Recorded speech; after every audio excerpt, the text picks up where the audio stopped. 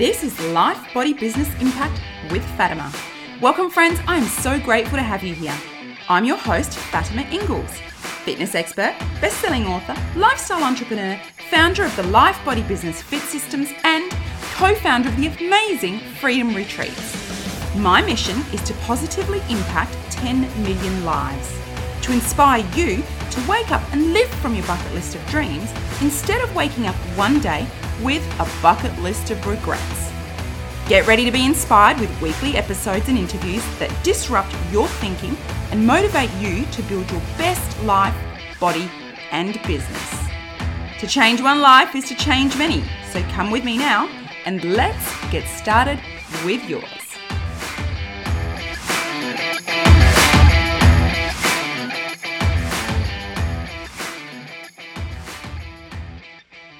Hey everyone, welcome to the show. Today's guest went from armed robber to local hero and successful estate agency owner and entrepreneur. Mike Maisey is an incredible human being who has had an incredible story. He talks about it in his recently published book, Young Offender, My Life from Armed Robber to Local Hero. This man has had an incredible journey and his life is a testament to what anyone can achieve no matter what their circumstances. He was sexually abused at the age of 4 by a family member. He became heavily involved in drugs, alcohol, and crime gang life from the young age of 12 and was in and out of prison several times until the age of 18, where he last went in as a full-blown heroin addict who made an attempt on his own life. Thankfully, he was not successful in doing that. Since coming out of prison, he eventually turned his life around. He's now been 11 years sober. He was awarded by his local council and police a local community hero award because of the work he is doing to help others transform their lives since he turned his own life around. He is an actor, a doting father and husband. He is a host of Warrior Within Retreat and the creator of an online program called A Time for Change, which is a free online program to support other people transforming their lives. This man is an incredible human being with an incredible story that, like I said before, is an absolute testament to what anyone can do with their lives. I truly hope you enjoy this episode. Hey there, friends. Welcome to another episode and another epic interview with the amazing Mike Maisey. Mike, it is an honor to have you on the show. Welcome and thank you for being with us today. Thank you. Thank you for having me. It's great to have you here. Now, you have had an incredible story from a young offender with a troubled upbringing to becoming a very successful entrepreneur and now a mentor to other men. But I know there's so much more that you have been through to get to this point. So why don't you tell us a little bit about your upbringing and your childhood and how you were a young offender and where you've gone from there, where you were then to where you are now?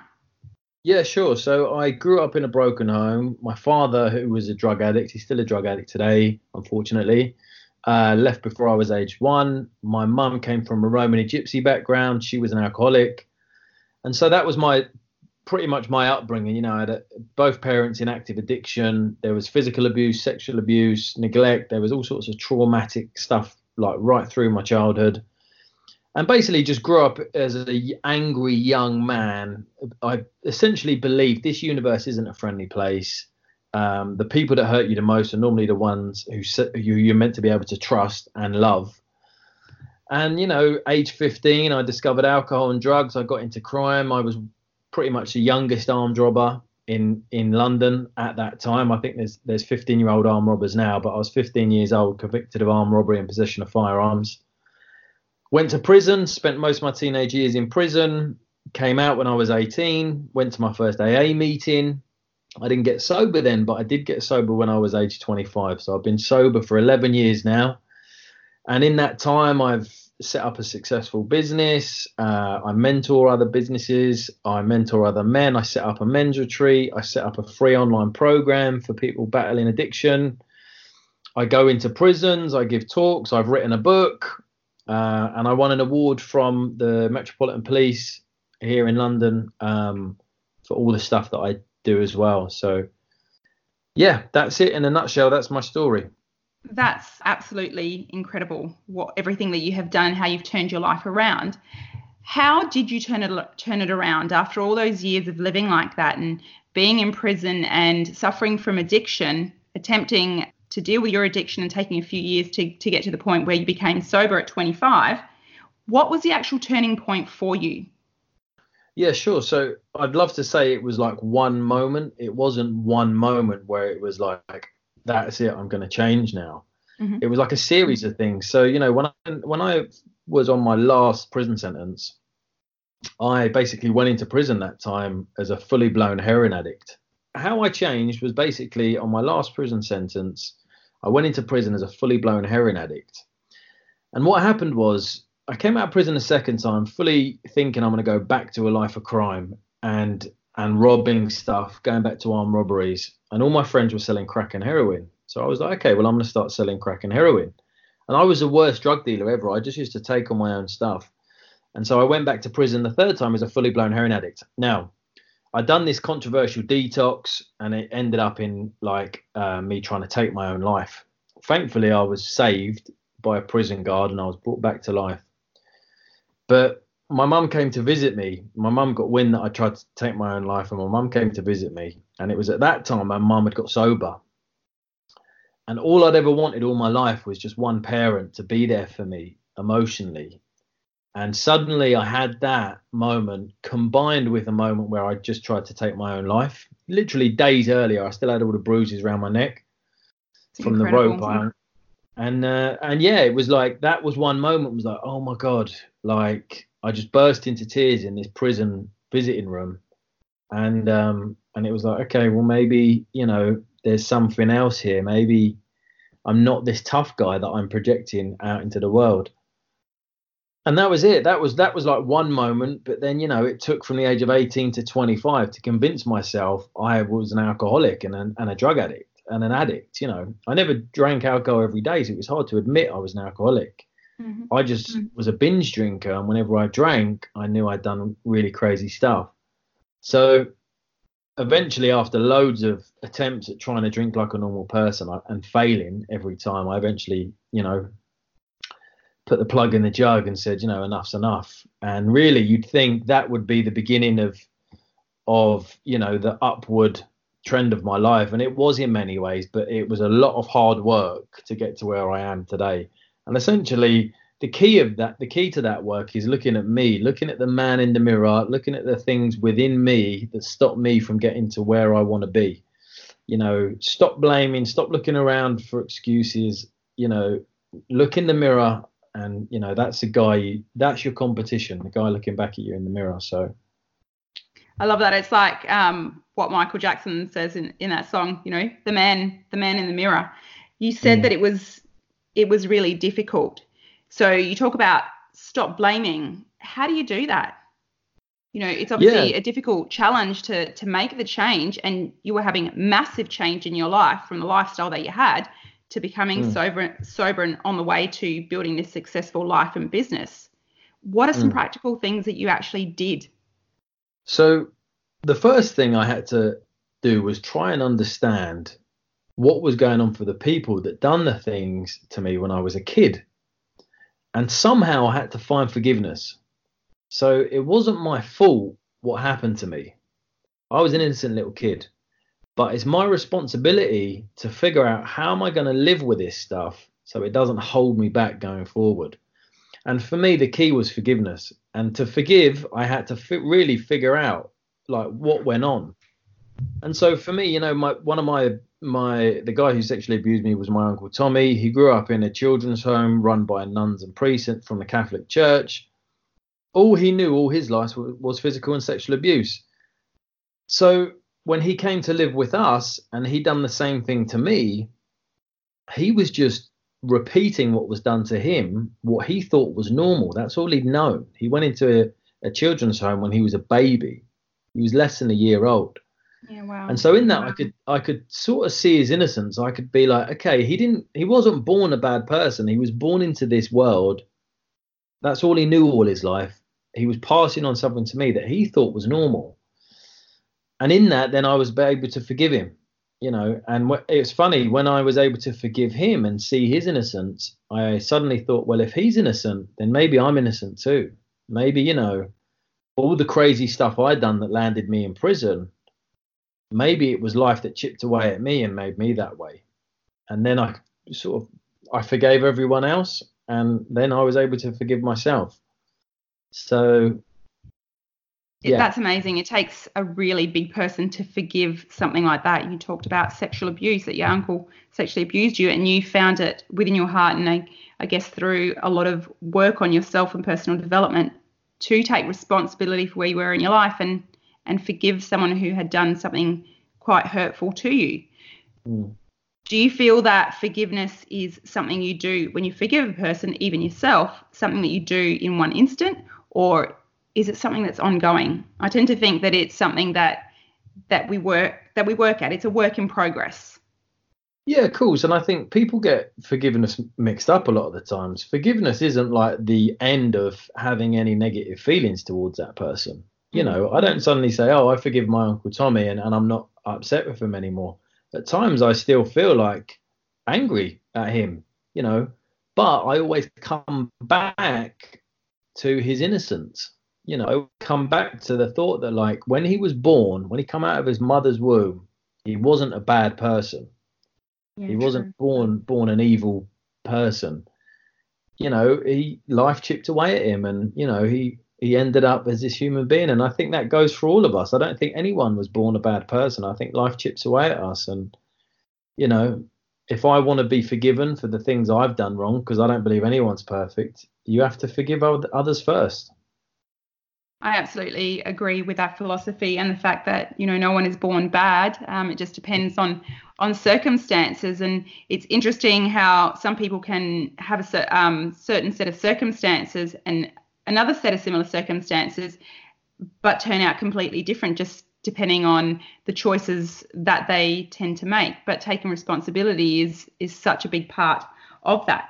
You've mentioned before that you were involved in a little bit of work with Tony Robbins. Yeah. How impactful was that in your life, going and doing some personal development?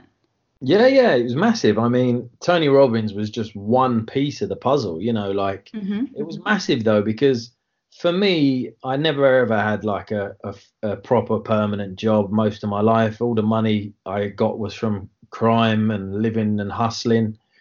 And then when I got sober, it was like I had this sponsor who was like a coach, and I'd done the 12-step program from Alcoholics Anonymous. That was like the foundation for change within me as a human being, the 12-step program. And then luckily this my sponsor, who was my mentor, he said, I want you to do this course called Personal Power 2 by Tony Robbins. And that really, you know, changed loads of stuff. That like now, where my world felt really small, I felt like now I can achieve anything.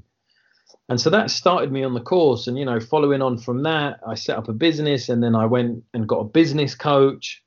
And for me, it's like, just keep growing, keep learning, you know, just keep learning, keep growing. And that's the foundations for all of my success, is that I always strive to surround myself with people who have more insight, more knowledge than I do. Which is really a key factor in success in life and in business, isn't it? Yeah, 100%. So aside from that, what do you do now every day to maintain where you're at? You've also been on the SAS, is it Who Dares Win? SAS in UK, a TV show?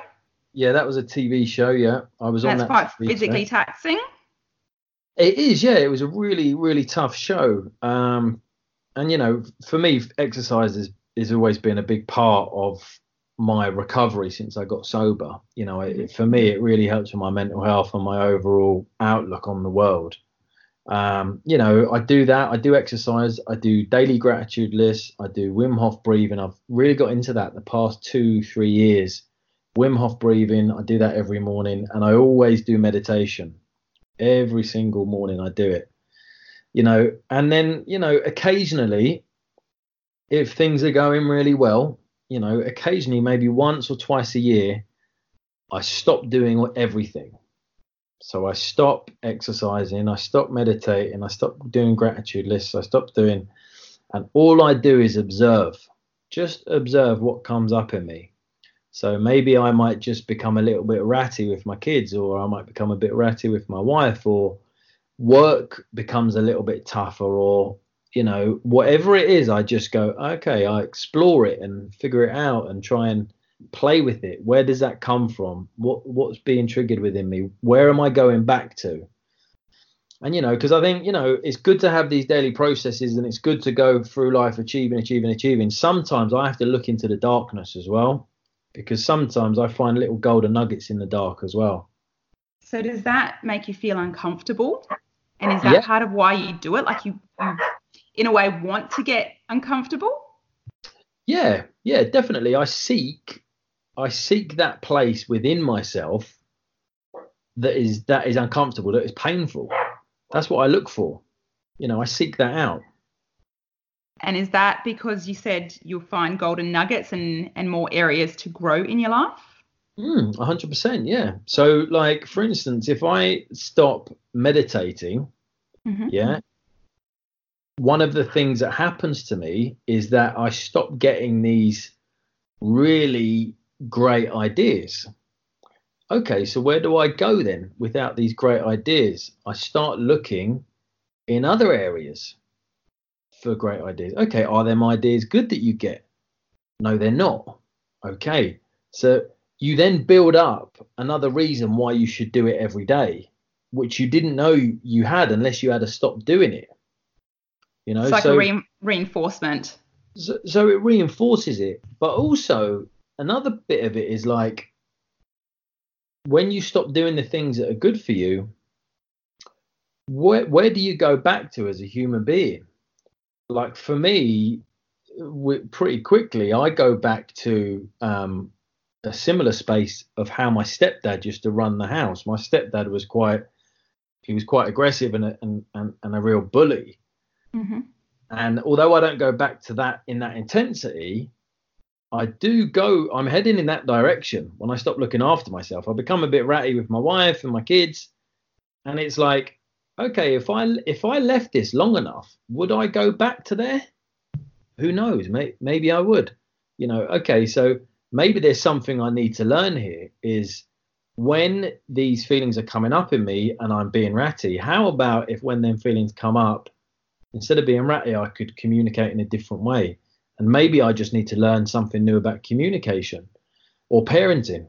So then I'll go, okay, that's a little bit of a golden nugget. What will I do? I'll go and buy a book on communication or parenting, read up on it. And so that's what I mean. Like in that pain and in that being ratty, you go, oh, I'm being ratty because I don't really know how to communicate my feelings here. Okay, we'll go and learn how to do your feelings and now go back to doing what works for you. So you don't stay too long, but you get the gold, you extract the gold from it. Mm-hmm.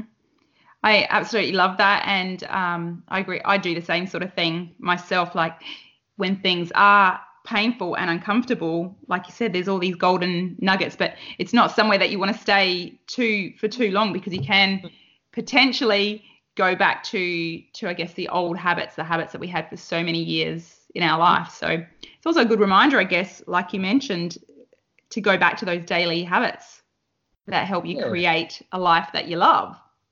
Yeah, I think so. And I think for me, it's also a good reminder that, I am a human, and a human has to feel a whole range of emotions, not just good emotions all the time. And so it's allowing yourself to feel that full range. Sometimes I can be sad, sometimes I can be happy, sometimes I can be ratty, sometimes I can be full of joy. And it's like trying not to put my emotions in a box where I have to be a certain way every day, feeling all of them, And so I really embrace the sadness as well as the joy.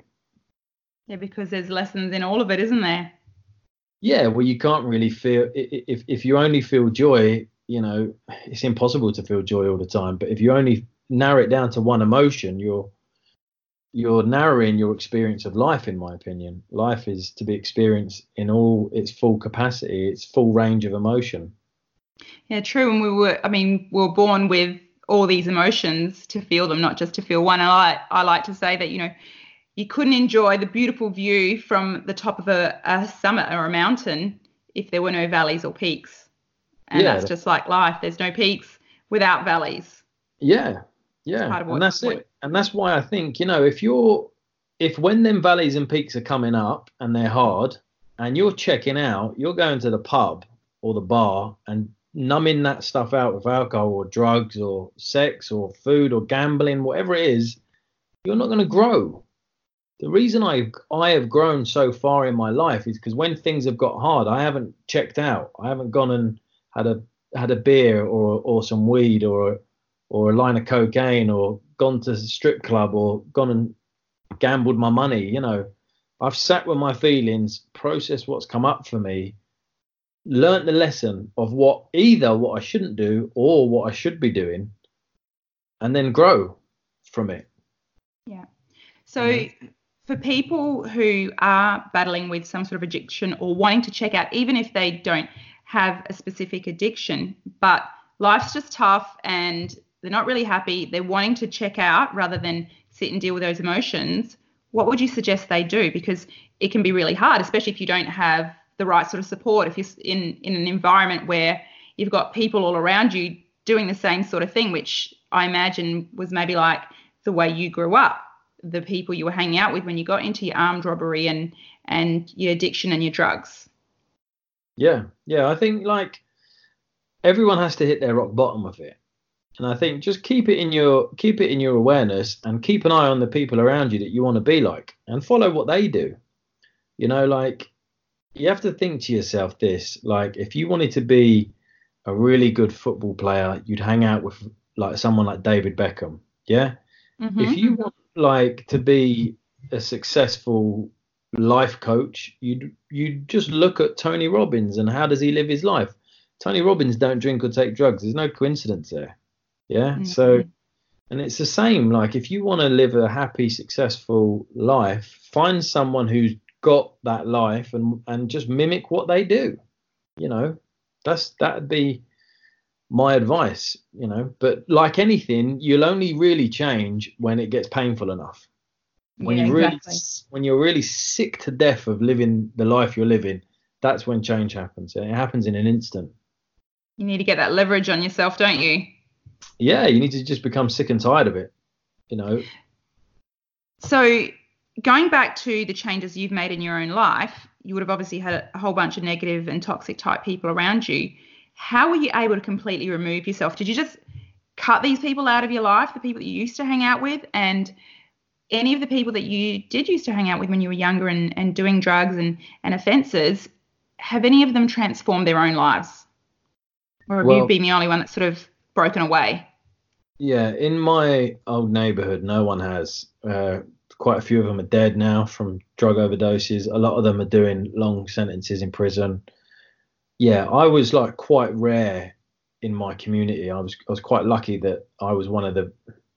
No one else has got to where I am, basically. Not just in my community. I don't know anyone who's had the life like I've had and got to where I am. I don't think I know anyone, you know. But my community definitely. No one really makes it out of where I live. This little where I grew up. This little pocket in London. Everyone's still there, you know. And sort of you've got to. For me, it was like part of my. I've been sober 11 years, and part of that is relationship management. So, like, relationship management looks like this: a start, a middle, and an end. It's like a story, yeah? So the start is a lot of people jump into a new friendship or relationship for someone of the opposite sex, or not, if that's your preference. They jump into it without really analysing, is this relationship going to be good for me? And the middle is like, how well is this working? You know, and not many people really suss that out either. They're not really suss it out. And for me, it's like, I really suss out, how is this relationship working? Is this person willing to challenge my thinking, or are they just a yes man? And is this person fanning my flames? So when I'm doing well, are they cheering me on? Or are they secretly trying to tear me down? Or are they secretly competing against me? And then, you know, having the bravery to end the relationship in a loving way. Like, I wish you well. No hard feelings, man. Like, I wish you well. If you need me, you can call me. But like, you know, I just wish you well. Do you know what I mean? This isn't goodbye forever, but you know, I'm just taking sort of a step back. I'm going to work on some of my stuff. And I've had to do that over my 11 years of sobriety 2 or 3 times, big times. Because, like, you have a set of friends, and then once you take your life to the next level, and you're letting your light shine, some friends are either cheering you on or they want to tear you down because That's right. your light's too bright and you're making them feel inadequate. And so they either grow with you or they have to go. You grow or Yeah. you go. And I like that's that. it. Grow or go. Yeah. So relationship management, it's been a key part. And recently I've had the same thing. The book isn't even available yet. It's available to pre-order on Amazon. It hit all the bestseller charts. Two friends in my old circle who were really close to me, you'd think we were really supportive, have been completely off the radar. And I think I had this before when I set up my business, and the business went really successfully. And that's when it shines a light. Okay, there's people in your circle who you think are cheering you on. They're actually secretly competing against you or watching how you do things because they want to get to where you are. And then when you get to the next level, they either feel like you're being left behind or they feel inadequate. So they can't support you. So that's where your relationship management comes in. Yeah, you just have to be like, peace, man. I wish you well. Like, no hard feelings, and just sort of let go with love. I wish you well. Well, people's reactions are always about themselves. So if you're doing well in life and people are having certain feelings or reactions about what you're doing, it's never about you. It's always about where they're at in their own place. And 100%. A good saying for this is, your perception of me is a reflection of you. 100%. So how you view me is a reflection of how you view yourself. Yeah, So couldn't agree more. Holding up a mirror in front of yourself with the judgments you're projecting onto me. Just hold a mirror up, and that's the judgments that you want to be aiming at yourself. Really, it's the judgments and the ego, isn't it, that you see? Yeah, well, so for instance, like at some point in your life, you may have took on a message from your parents that letting your light shine and standing up and being counted for was a negative thing. Now when you see someone else standing up and letting their light shine, it shines a light on that part of you that you've put into the basement to never let out, that you've deemed that part of me is not okay. And now you got this guy letting his light shine, and you're like, God damn, this guy is shining a light on the stuff that I've put into the basement that I decided isn't okay. Yeah. So what do? I either get that stuff out and look at it, get it out of the basement and look at it, or I make him the problem. I make him wrong. And it's much easier to make him wrong. And that's what a lot of the world are doing. Yeah, that guy's changed. He's this, he's that, he's blah, blah, blah, blah, blah, blah, blah. Okay, cool. Which is why one of the best things we can do is do the work on ourselves and sit in that pain and just go through personal growth. And I believe it's a forever journey. I don't think there's been a few times in my own journey where I've gone, yeah, right, I've sorted this out. I've got there. And then I've gone, oh no, the universe, God, whatever you want to call it, has gone slap. Here's another lesson. You've got some more to learn. And years ago, I just realized that, it's always going to be learning. I'm never going to get there because it's not about getting there. It's just about the beautiful journey that life is. Yeah. Yeah, I completely agree. And like, I've had moments where it's not until you get to certain points in your life where you realize how little you knew. You know what I mean? I know, right? It's like, oh my God, there is so much I still don't know. Like, it's just insane.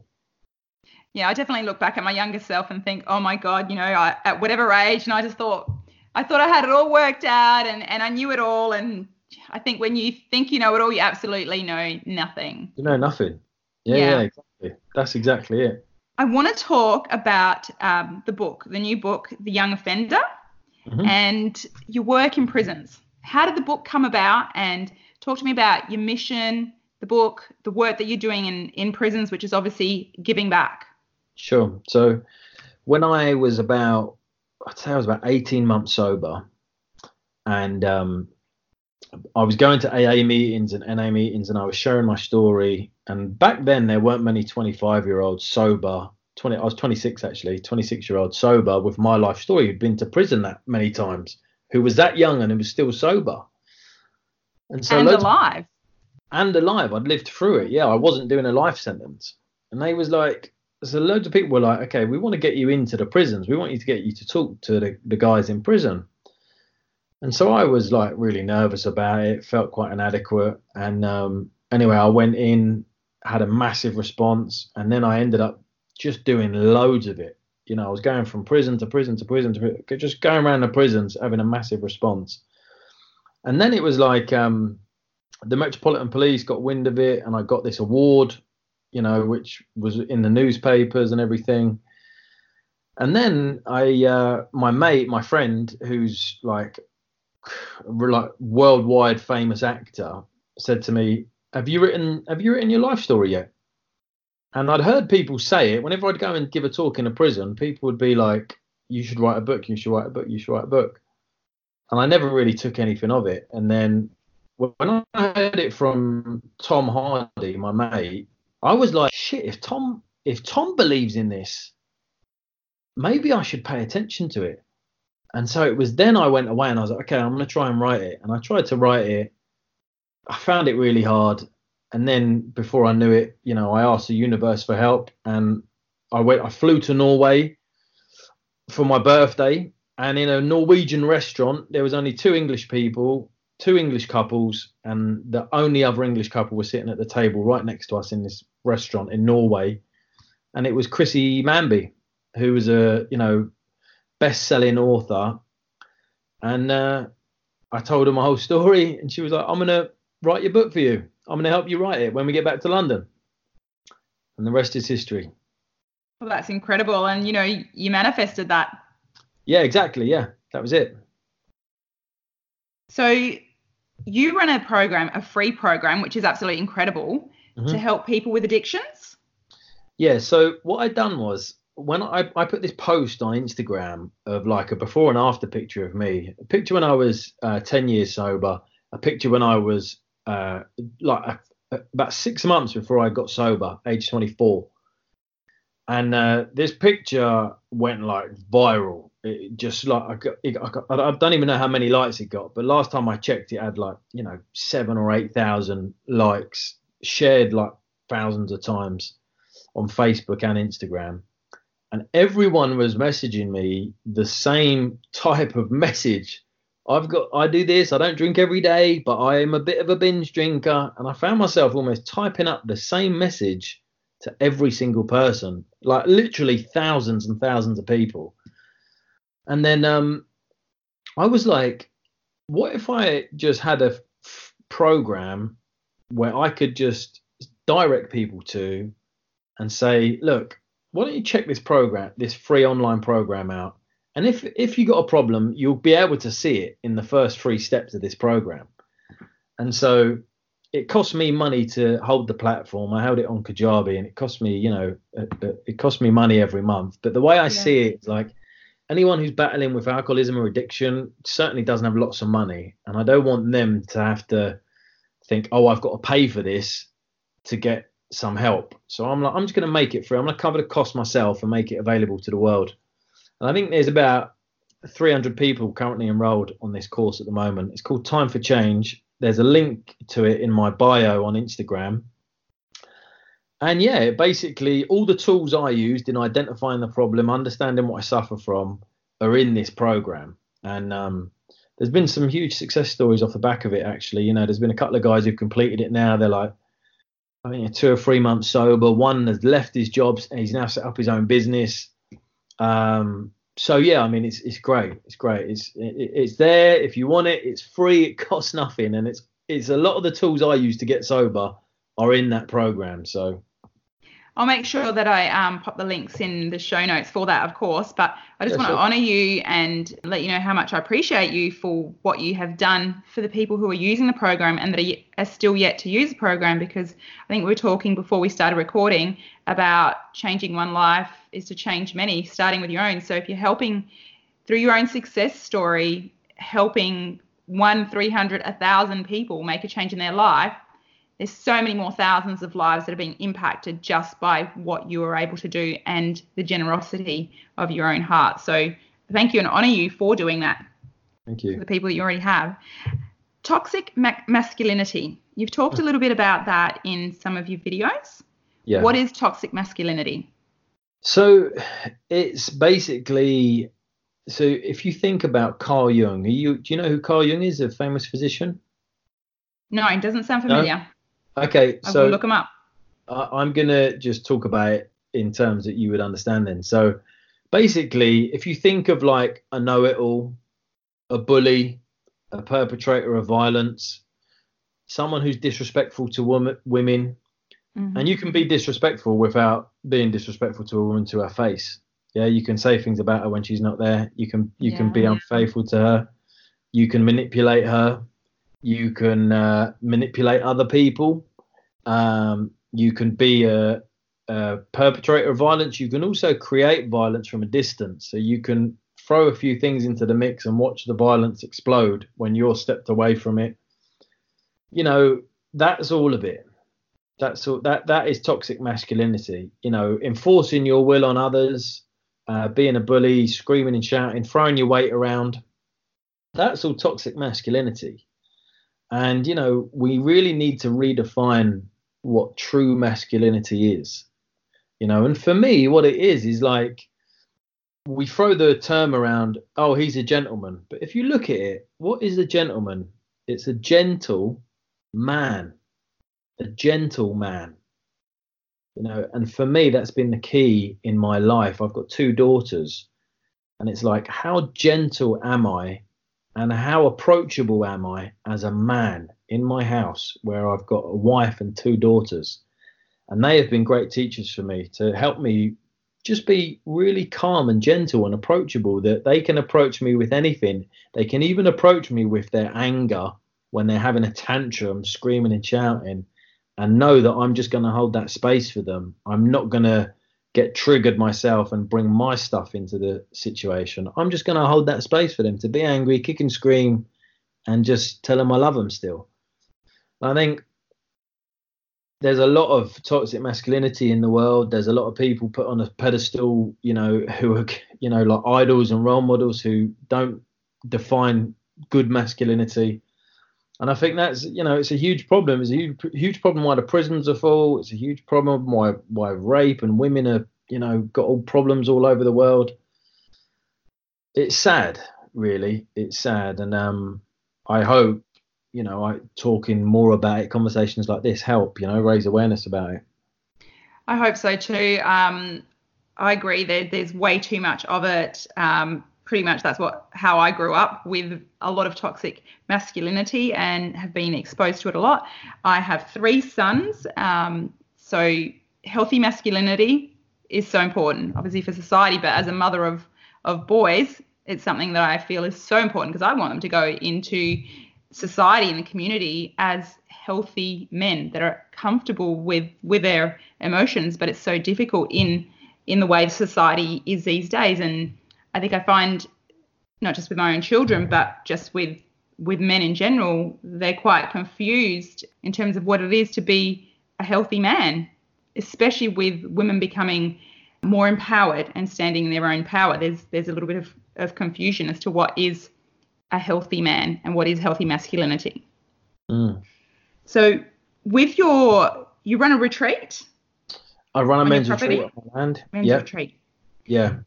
With your men's retreat, do you talk a little bit about that? That's what it's all about. All about.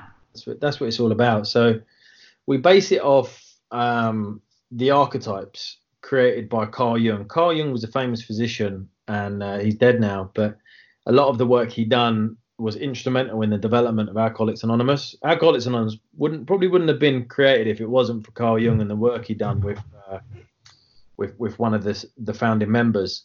And he basically believed the male personality, the male persona, was split into 4 archetypes: the warrior, the lover, the king, and the magician. And for us, the arena of masculinity, you know, falls in really most of it into the quarter of the warrior. You know, you can either be in every quarter, you can be an inflated version or a deflated version, or you can be a version in its fullness. So for the warrior, the inflated warrior is toxic masculinity, the bully, the perpetrator of violence. But he can also be a deflated warrior, like a wounded warrior, like paralyzed by fear. He's been wounded in battle and he doesn't want to step out into the light again. He's scared. He's vulnerable. He's a victim. And it's like educating men. Okay, if I don't want to be the deflated one, paralyzed by fear, and I don't want to be the bully, then what do I be? Okay, well, this is what you be. This is what you be. And we educate them on what does it look like to stand up, let my light shine, be loyal to a just cause, have good boundaries, set good boundaries, communicate effectively, not resorting to violence. Like all of this stuff that, we're just not educated on. We're sort of, we're educated on being the toughest kid is a good thing, like sleeping with loads of girls is a great thing. And it's like, come on, like, when are we going to change this culture of what a good man looks like in the world? That's what we do on the retreat. And I put you in really intense situations to shine a light on what voice is more prominent. So I put you in a Native American sweat lodge where it's completely pitch black and boiling hot. And I just ask you, what voice can you hear now? Can you hear the inflated warrior? Are you looking at the other men, judging them, thinking they need to grow some balls? Or are you in the corner thinking, I need to get out of here, I'm too hot, I need to escape?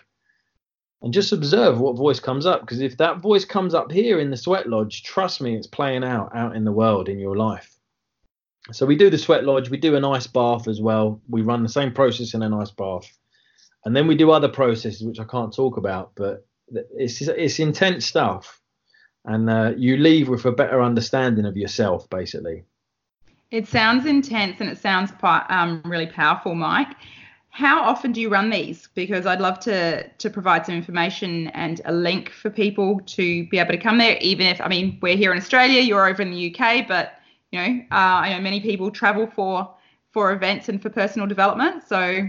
Yeah, sure. So we run them twice a year here on my land in Devon. I'm lucky that where I live, I've got 10 acres of land and run it here on my land twice a year. We've got a Facebook page. It's called The Warrior Within Men's Retreat. And, there's photos on there, videos on there. Check us out, and if you're ever in the UK, you want to come along, you're more than welcome to come along. Beautiful. I'll make sure to pop those notes in there. It's been absolutely amazing having you on the show and all the wisdom that you've imparted, all the vulnerability and the sharing that you have provided for us. Do you have a parting message?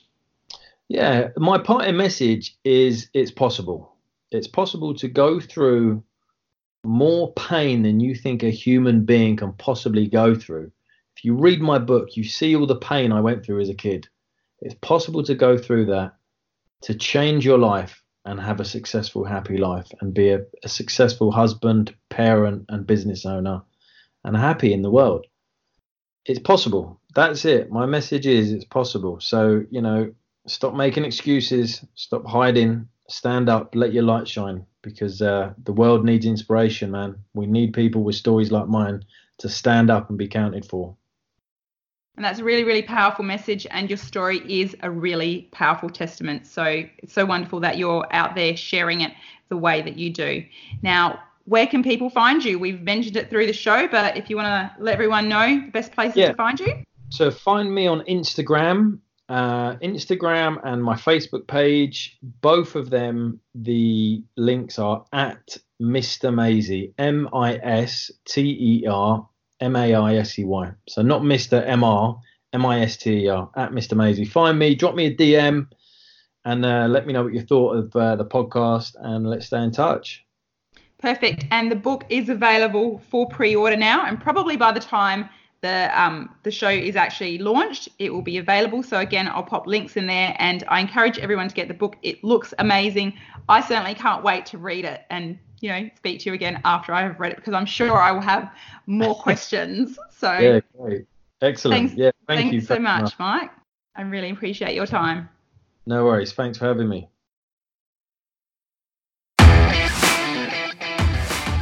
Thank you so much for listening to the show. I truly hope you have found it beneficial and have taken some value from it. Hopefully, a lot. If you did, please share this show with anyone you feel may need to hear it. I would also absolutely love if you would take a minute or two to review this show on iTunes, Stitcher, or whichever platform you happen to be listening to it on. With your help, we can accomplish my mission to positively impact 10 million lives. That would be so awesome. Now, if you want to connect with me or my guests on other platforms, or if you want to send me an email with questions or ideas of guests to interview, please check out the show notes. I am so incredibly grateful to have had your time today, and I can't wait to have you on the next episode. Have a great day.